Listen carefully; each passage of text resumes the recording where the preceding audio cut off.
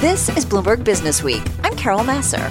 And I'm Jason Kelly. We're right here every day bringing you the latest news from the worlds of business and finance. Plus technology, politics, economics, all harnessing the power of Business Week reporters and editors. And of course, Carol, that's part of a team of 2,700 journalists and analysts in more than 120 countries. And Jason, you can download Bloomberg Business Week on iTunes, SoundCloud, or Bloomberg.com.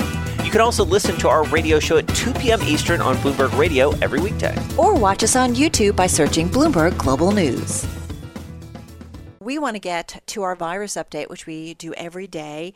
And we've got a great guest to talk about what's going on. Tonix Pharmaceuticals, it's among several drug companies working on a COVID-19 vaccine. So let's get into it with Dr. Seth Lederman. He's chairman, president, CEO, and founder of the New York-based specialty pharmaceutical company, Tonix. He joins us on the phone in Massachusetts. Dr. Lederman, it's nice to have you here with us. I want to get into, and we want to get into what you guys are doing, but I've got to ask you about the latest news involving the virus. And we've all been talking about the World Health Organization coming out and talking about asymptomatic transmission of the virus and saying it's very rare. And I know a top WHO official has now come back out and kind of downplayed her comment. So I don't know. How do you make sense of this? Well, first of all, thank you very much for having me on the show. And thank you for covering the COVID-19 story so effectively. It's important that knowledge is power, and everyone is in this together. Thanks for asking about the WHO recommendations. I would say generally that people should err on the side of caution. It's hard to know what's safe and what's not safe, but people making individual decisions should be cautious. I think that I find some of the information compelling, that being outside is better than inside with people. I think that staying 6 feet apart, wearing a mask, washing hands are all very important. So this new thought about asymptomatic transmission is something that people can put into an equation, but I wouldn't use that to engage in any behaviors that don't follow the basic tenets. So as we think about a vaccine, Doctor, I mean, it is the thing everyone's looking forward to in so many ways. You are, as Carol said, right in the thick of this. Help us understand what's realistic, what you are seeing, and how this development, which feels different to those of us who don't normally pay so much attention to how vaccines are created, how it is or isn't different from what you normally see. Well, first of all, I think that there's a remarkable effort going on all over the world, many companies, and it's really exciting to see how governments, nonprofits, companies have come together with a common goal of doing something about this. I agree with the general belief that we really can't get back to work and back to school in the same way that we now look back on as called normal until there's a vaccine. So a vaccine is very important. And one of the exciting aspects of this is that so many different technologies are being tested. I think it's realistic that there will be a vaccine either late this year or early next year, but I'm not sure that that would be the vaccine that will ultimately win market acceptance and the confidence of doctors and patients. So there's an element of the tortoise and the hare here, where there are some companies that are very fast out of the gate. They have exciting technology, but there are other companies like ours that are going more slowly and have different technologies. And I think that COVID-19 will be with us for a long time, so it will be possible to figure out which vaccines are best in a public health sense. Explain the science. As you say, there's different technologies for the virus. So explain that, because you're right. There is this huge race going on. The government is involved too. What are the different technologies we're talking about, and how that affects the, efficacy of an ultimate vaccine? I think the simplest way to divide the different vaccine technologies that are out there is to think about the two main components of the immune system. and that is either antibodies or T cells. And I think that vaccines are designed to stimulate either antibody responses or T cell responses. Antibody responses are shorter lived and tend to stop an infection from happening, and T cell responses are longer lived but tend to eliminate an infection after it's happened and also clear the bloodstream and the body of the virus. Now, those are the extremes. Just about every vaccine will have elements of both, but I think that dividing them up into whether something is more antibody or more T-cell focused is a good way to divide the many technologies being thrown at this. Do we need both, or do we need the T cells, which to me sounds like a bigger deal, just quickly? And then we'll come back and talk a little bit more. Yeah, I think we need both. And but there are flavors within both. But for example, it's probably true that an antibody test is a good sign that someone has recovered from the illness and has some level of immunity. But antibodies without T cells is probably not a solution. Let's get back to our guest, continuing to talk about what's going on with the virus and, of course, the search for a vaccine. Dr. Seth Lederman is still with us, Chairman, President, CEO, and founder of Tonix Pharmaceuticals. He's on the phone in Massachusetts. So, when you kind of take into account, Dr. Lederman, the reopenings that we're seeing, but we're continuing to be vigilant, wearing masks and so on and so forth. Do you feel like things are progressing like they should be and in a safe way? I'm optimistic but cautious. Most of the United States still has very low levels of infection and exposure. So while some areas like New York City is maybe prepared to reopen, it seems like the rest of the country has to really pay attention to the guidelines of interacting and behaving with appropriate caution. And so as you look at that, and also you look at everything that's been going on with folks going into public spaces, and you think ahead to kind of the broader sentiment out there of where we are around the virus. We talked about the WHO. We talked about, the reopening element.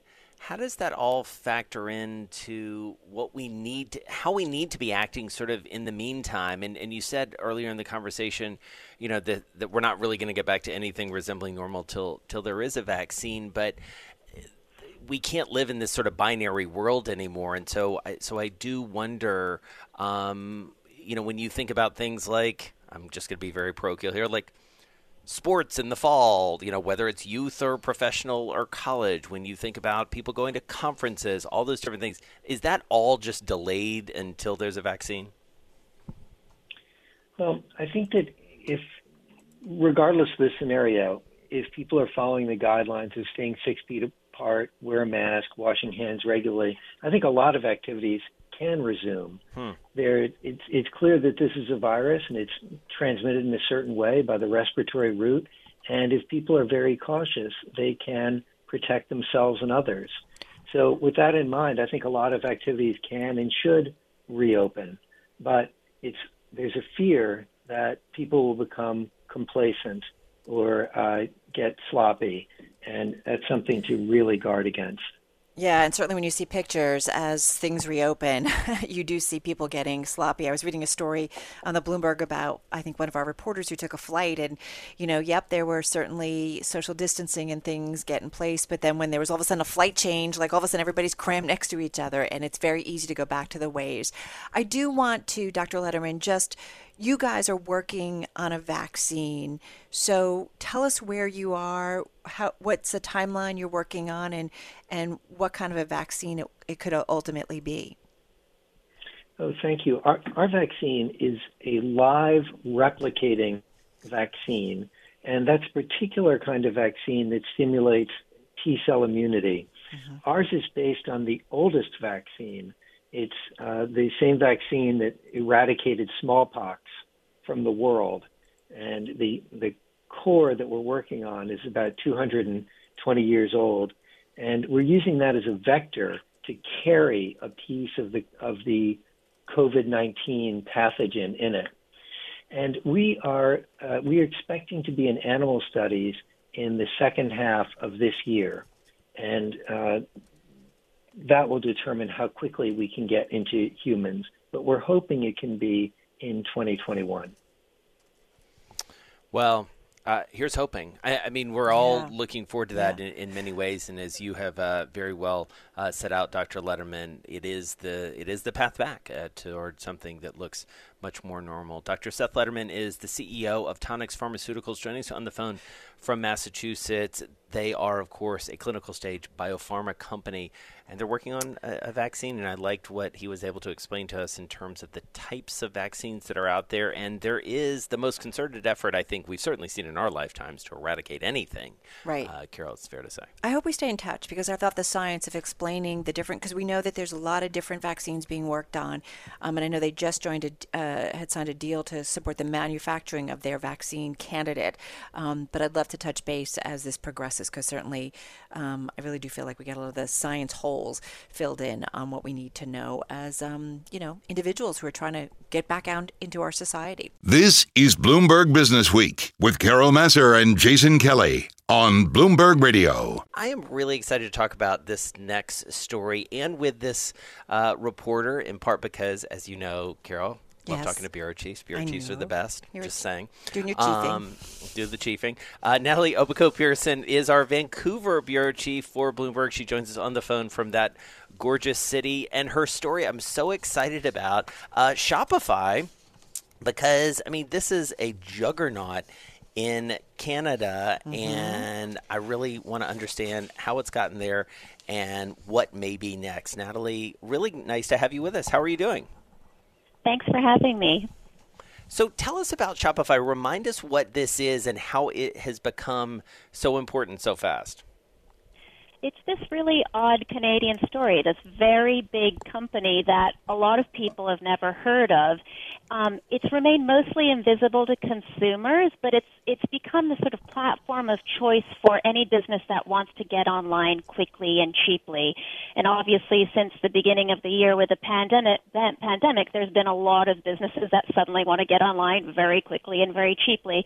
So essentially what it is, starting with a monthly fee of about $29, you can set up a virtual shop and everything that's needed to run it. So, manage things like payments, inventory levels, shipping.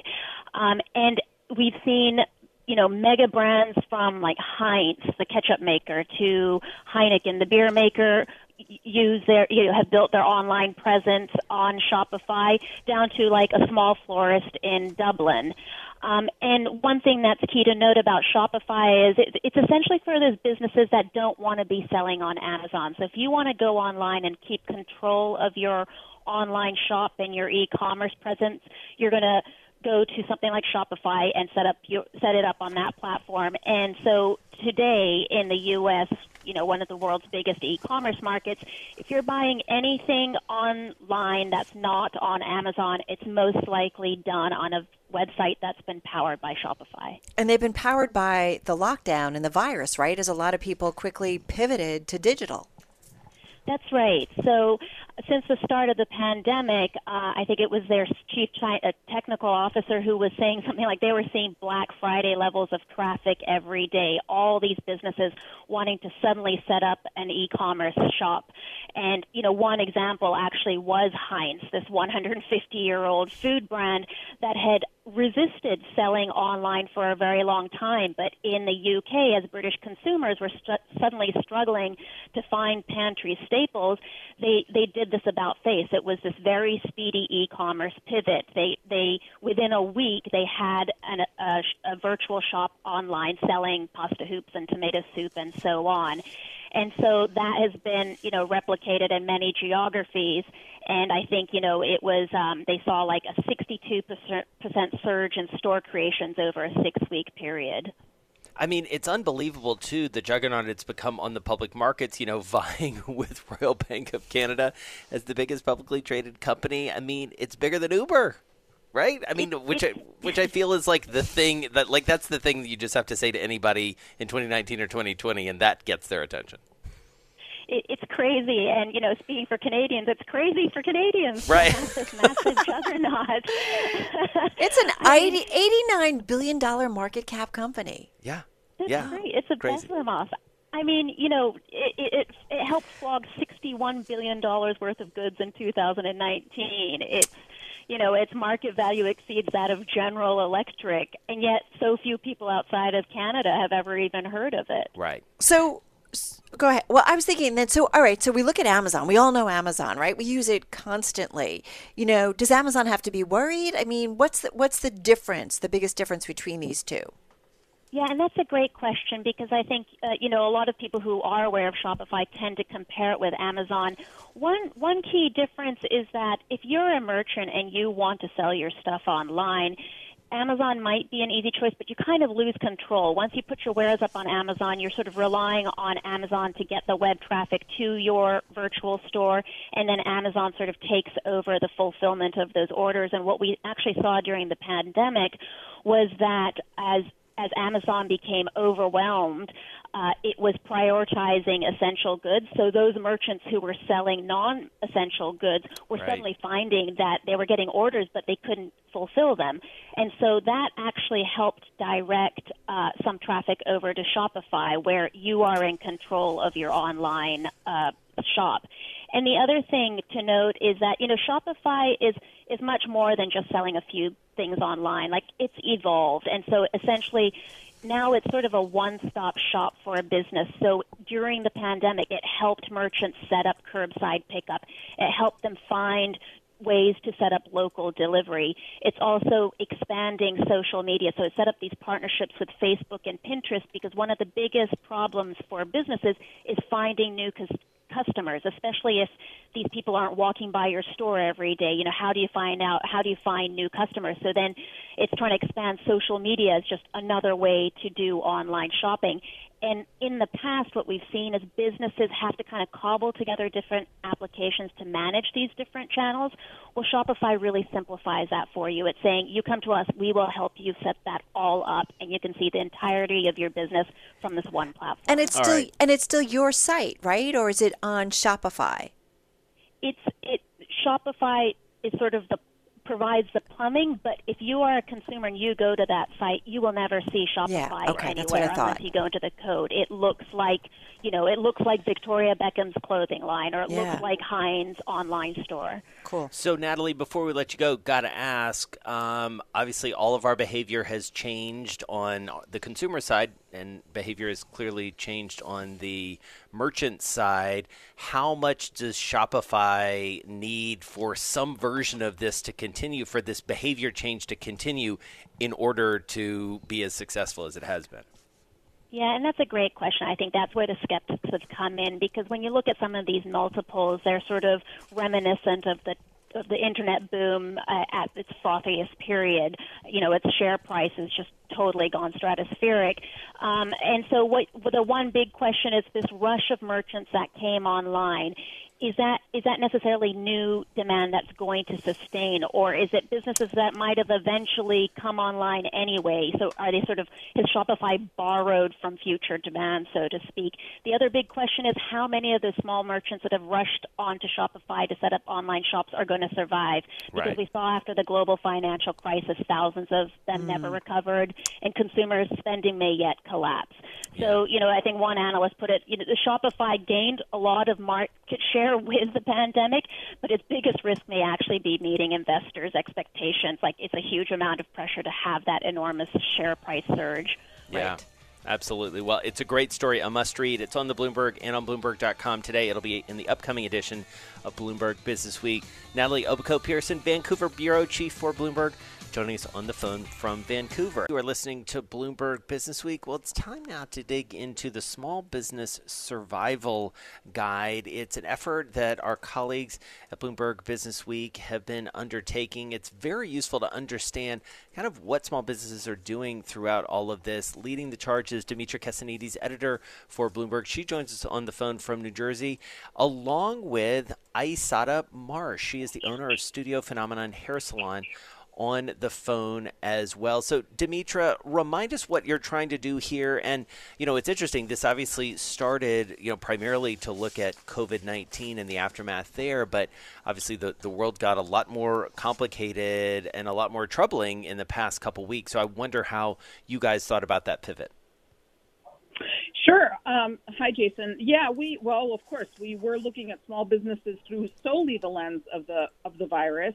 But even, the world is much more complicated today. Even if we solely look at the virus sort of kind of next stages, it's complicated because we're all in reopening phase, right? New York City, the big news of the last 2 days has been phase 1 reopening.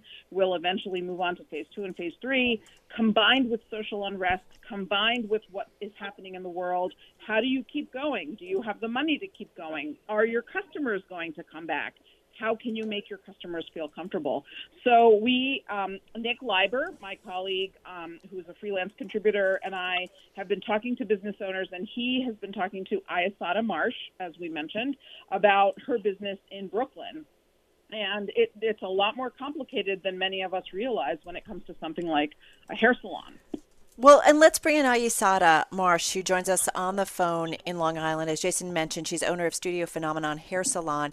So, Iyesata, talk to us about some of the challenges that you're facing. And it's really, twofold minimally, between the virus and then, of course, the civil protests. And, you are a Black business owner. So tell us about some of the challenges that you are seeing firsthand. Okay, well, I'm located in the heart of Brooklyn. I serve a number of clients per week and have a number of individuals in my business space at any given time. People are scared.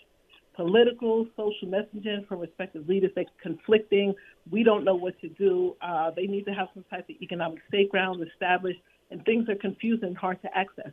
Like for me, I have to restructure my entire space. I have to lessen the people who work for me and actually distant from, they say 6 feet, I say 10 feet.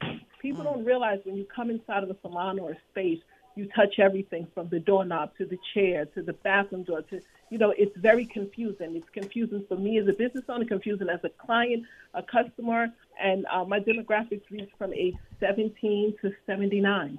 So I have to be very wary of my older clientele because I don't want them to get sick because they're right at the war zone of the virus affecting them. So it's very difficult.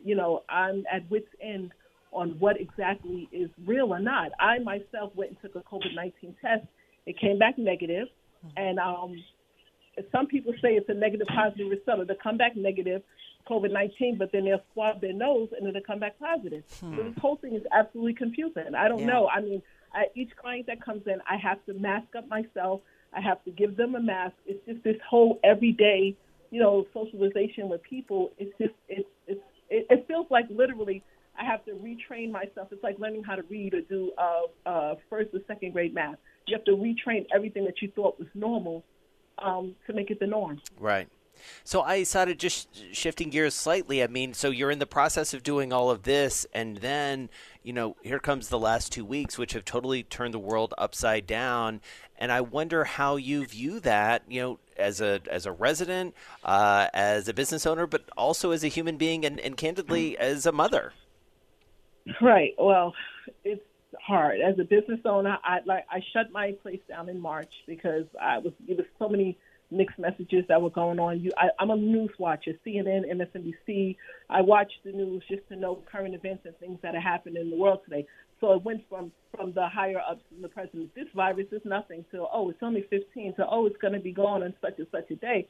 I had to really sit down and realize and tell myself, when they said there was possibility of shutting down a salon, I had to go into thinking mode. As other young business owners do, it's the hustle mode. Because when you're a young entrepreneur, everything is about hustle, hustle, hustle. So I've been in the business for over 20 years.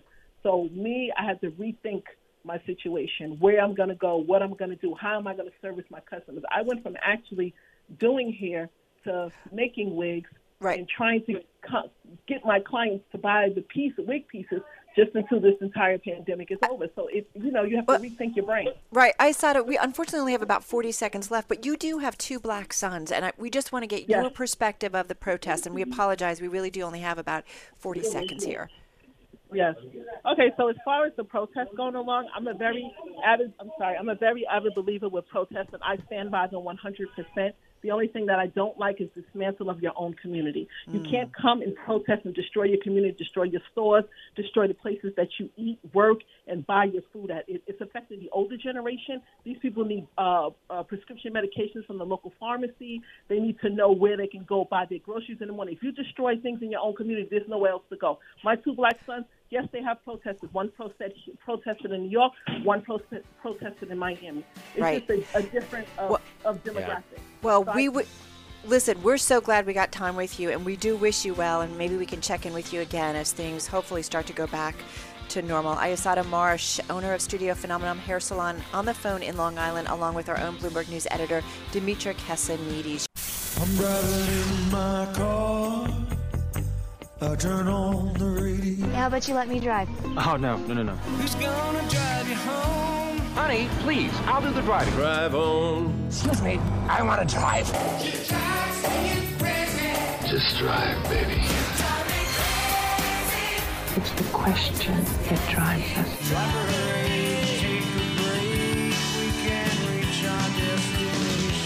This is the Drive to the Close. That funky music will drive us till the dawn. On Bloomberg Radio. And it's time for the Drive to the Close. Joining us once again, David Dietze, President and Chief Investment Strategist at Point View Wealth Management. Joining us on the phone from lovely Summit, New Jersey. David, how are you? How are you coping with this market that really can't give us a straight answer, it feels like? Well, certainly, people are nervous at this point. We've seen a tremendous jump of close to 50% off the apparent bottom, March 23rd. But, of course, the headlines are still horrendous. We've just been told by the NBER that we are in a recession that perhaps started in February. The states are starting to open up quite slowly, but hotspots are increasing. Certainly, double-digit percentages of people are out of work, so people are trying to balance this tremendous rebound by the stock market with some of the most horrendous economic headlines we've heard in a generation. But so what do you choose to focus on, David? Are you really, the equity market tends to look forward, and I do wonder, do you think that's right? And do you think the trade justifies what we might be getting, or is it too uncertain? We certainly talked to our Bloomberg economics team, and, the expectations are not necessarily that high for what we might ultimately get. But there's also a wide gap in terms of, what might happen next. Yeah, absolutely. So I think the most important thing for people to realize is a medical crisis. And that makes it particularly difficult for economists and portfolio managers to get their arms around, because that's the province of research scientists and so forth. But by all accounts, the silver bullet, which is the vaccine, is getting closer and closer. There's apparently about 100 firms worldwide working on it. It's becoming like the space race. The Chinese we actually talked to one earlier today. You're right, and they're we were trying to get to the science behind it, because they're not all the same. Yeah, so there's national pride, there's big bucks. You've got 3 initiatives by Merck, Moderna's offering a partnership between AstraZeneca and Oxford University, which just received $1 billion in U.S. funding. So I think that's right around the corner. That's the silver bullet. But, of course, a therapeutic, if we can take death off the table, Gilead's working on a great offering there. And each day we're finding testing is becoming more plentiful, more available, cheaper. So that's one area. The other area is we're seeing just a sea change in consumer attitudes. Initially, of course, people were scared to death, as they should have been, from the COVID risk. They stayed in their home. Now we're seeing just as much focus on people's economic health and their mental health as opposed to the COVID risk, and they want to get out, they want to get back to work, they want to recreate. The states, all 50 of them, are now letting them to do that, and we've seen great metrics suggesting that people are clamoring to Vegas. Right. Even air traffic is starting to get better. So those are some fundamentals that are moving in the right direction. So what are you buying? So what are we buying? So, I mean, we basically like to if you are very nervous about the outlook, you stick with that stay-at-home and the secular tech growers. But on the other hand, if you're more constructive and see the benefits of historic policymaker stimulus, both from the Federal Reserve and from Congress, then I think you look for some of the blue chip cyclicals. The one we like best, quite frankly, is Boeing. And why? First of all, you've got that valuation advantage. It was over 400. Right now it's just over 200. So, the question is not whether any airline will make it, is whether people over the next 5 to 10 years will want to take to the skies again. And we think the answer is yes. You basically got a duopoly. You've got Airbus over in Europe. You've got Boeing. Because of the compliance issues, because of the capital required, no one else is going to compete with them. And we just saw a crash over in Pakistan, unfortunately, with an Airbus plane. So no one wants to just rely on them. And so we think that Boeing ultimately has the upper hand and will benefit. Now, it's a cyclical business, but they have a backlog of close to 5,000 planes. David Dietze, one of the things I love about you is you love these down and outs every now and again. And I remember for almost a year or so we were talking Wells Fargo. You were behind them all the way. I do want to talk to you about Coca-Cola. That's one that I grew up with down in Atlanta, and I wonder how you feel about it now. So, it's the chicken way to play a rebound. Here's why, because it is a consumer staple. So no matter how bad things get, people will turn to their inexpensive luxury, which is a nice Coke. Unfortunately, they make a little bit more money when you buy it at a bar or a restaurant than when you consume it at home. And that's taken their stock down from 60 into the upper 40s, which, by the way, is only 6 points above where it was 22 years ago. Wow. So we think and remember, Coke is 3 times the size of its nearest competitor in terms of non-alcoholic beverages. Most of its business is overseas, so it's got a distribution system, a high-margin one, because they just provide the concentrate and let others do the bottling and getting it to your door business. And so you have a wide moat. You've got a 3.2% dividend. So if things get better, we see it drifting up from that 49 to 60. That's a nice 20% gain plus your dividend. But if things continue to stay tough because of its size, because of that dividend, because of its basically non-cyclicality, we think the downside risk is low. So I think it's a chicken way to take advantage of a general reopening of the economy. And again, 3.2% dividend versus less than 1% of the 10-year Treasury. Yeah. Where are you going to be after a couple years? Hey, one last name, PNC Financial is another name that you like, and that's got a 3.6% dividend yield. Stock's down about 21% this year. Why PNC specifically? They're based obviously out in Pittsburgh. Because of the big news. They sold their stake in BlackRock. So 1/3 approximately of their market value is now in cash. That means that dividend at 3.7% is safe. That gives them the option to buy back stock. It's now about 125. It was 160 at the start of the year, so this could be an opportune time to do that. Or they're in the catbird seat to make an acquisition. As we all know, the financial stocks are under pressure, so they could go to the Sun Belt, they could continue in the Midwest, or they could get some sort of a fintech play. They've got a lot of options. You don't have to worry about financial stress with PNC because of that successful and timely sale of BlackRock. Well, the company's CEO was making some remarks at a Morgan Stanley conference actually today and said they're going to be patient to deploy capital from that sale of BlackRock. And they said they'd consider stock buybacks, quote, at the margins, and that will ideally expand geography, focus on C&I and real estate. So you're right. Yeah. They've got some breathing room. They've got a lot of breathing room and right expand now. Geography sounds a lot like they're going to buy another bank. To me, I mean, that's what I would say. It's like, well, maybe if we want to be in the South, it's like we're not going to open a bunch of PNC branches, and there are some banks for sale down there. Good stuff. David Dietze, thank you so much. Always good to catch up with you from Summit. President, Chief Investment Strategist for Point View Wealth Management. Thanks so much for listening to Bloomberg Business Week. Download the podcast on iTunes, SoundCloud, Bloomberg.com, or wherever you get your podcasts. And of course, you can always listen to our radio show at 2 p.m. Eastern on Bloomberg Radio, or watch us on YouTube by searching Bloomberg Global News.